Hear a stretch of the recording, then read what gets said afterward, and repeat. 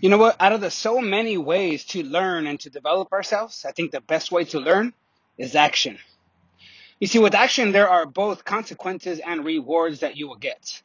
Sometimes you take actions and they are the right actions, therefore you get the right rewards, right? The right benefits, the results that you wanted because you had the right action. And the more right actions you have, the more right type of lifestyle and living you will have. Sometimes you make the wrong action.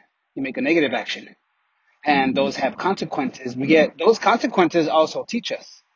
So just action in general, the more action that we take, we're going to learn, we're going to develop ourselves, we're going to grow, we're going to progress. Because whether it's a consequence or a reward, both will teach us. That experience will take us to another level. So we have to give ourselves permission. We have to encourage, empower, motivate, inspire, challenge ourselves to take more action. And it's not about ready, fire, aim. You can still ready, aim, fire. You can still, get a plan. You can still get a strategy. You can still create a system. But don't let that be your excuse to procrastinate, your excuse to avoid making a mistake. Because again, there is learning in that mistake. There is value. There is jewels. There is gold in every failure even. So action is the best teacher.